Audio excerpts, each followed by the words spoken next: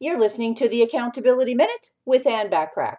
The most critical exercise in beginning the process of breaking a bad habit is looking at what is the payoff and what is the cost. So let's look at alcohol abuse, for example. Ask yourself, what do I gain by drinking 5 or 6 drinks every night when I get home from work? Of course, the answer is easy. Now, for you, it might be, hey, a drink or two relaxes me, or I have time to think about the day's events, or I can forget about the stress of the day, my pain in the butt employees or clients I had to deal with today, or I just need to unwind a little. Then you must honestly answer this question. But what is it costing me?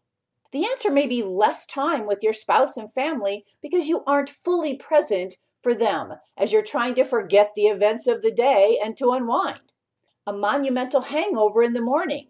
Maybe alcohol might make you cranky or moody, or in a worst case scenario, you may become abusive and hostile. What is it doing to your organs and you physically that you won't realize until years later?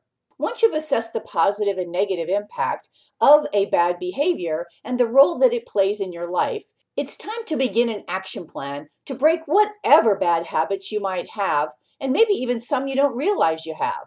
So over the next 10 days, we're going to explore 10 tips to help you break those nasty bad habits. So tune in tomorrow for tip number 1.